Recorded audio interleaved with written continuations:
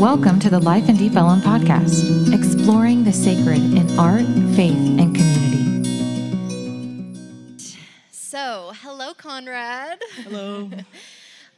We're so excited to continue this series of introducing to you the new board of directors.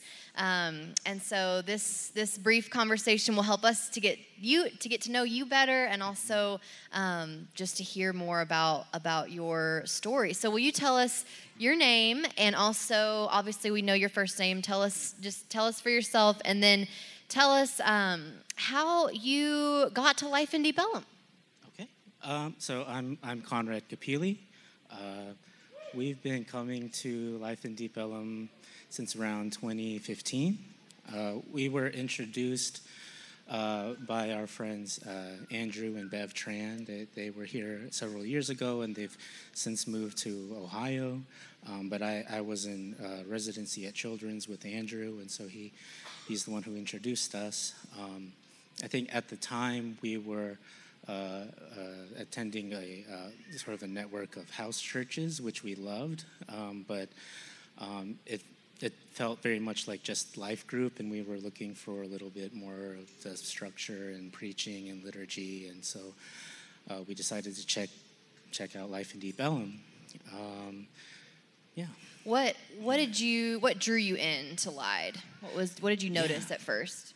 I think, it was really apparent very early on that this community was a kind of refuge for people who have felt maybe rejected by the church elsewhere, or those who had experienced spiritual trauma.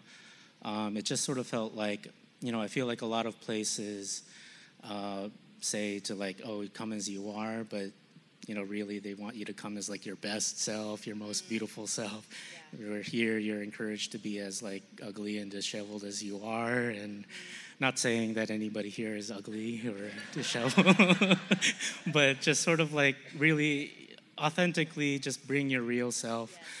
Yeah. We saw how people were sort of struggling with faith and wrestling with God and wrestling with Scripture, and what it means to really live out your life as a Christian. And I think that it just felt real. It felt more like this is a place where people are really trying to do the best they can, and they're willing to that this space was welcoming enough for them to be vulnerable. And what gifts and passions and hopes do you feel like you bring to the board of directors? So as a pediatrician, my perspective is always focused on kids. I think that I take a very holistic approach to just sort of health and well-being, whether it's physical, mental, relational, spiritual, as well as sort of the neighborhood context, the environment, the cultural environment. And so I think just bringing that perspective, I feel like, I am always sort of thinking about those things, and I feel like, Life in Deep Ellum has that potential to be that kind of village that helps us raise our son, and I think, yeah.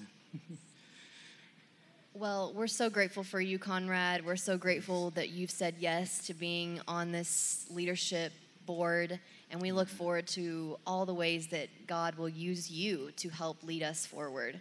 Let's give a hand for Conrad and his service to us.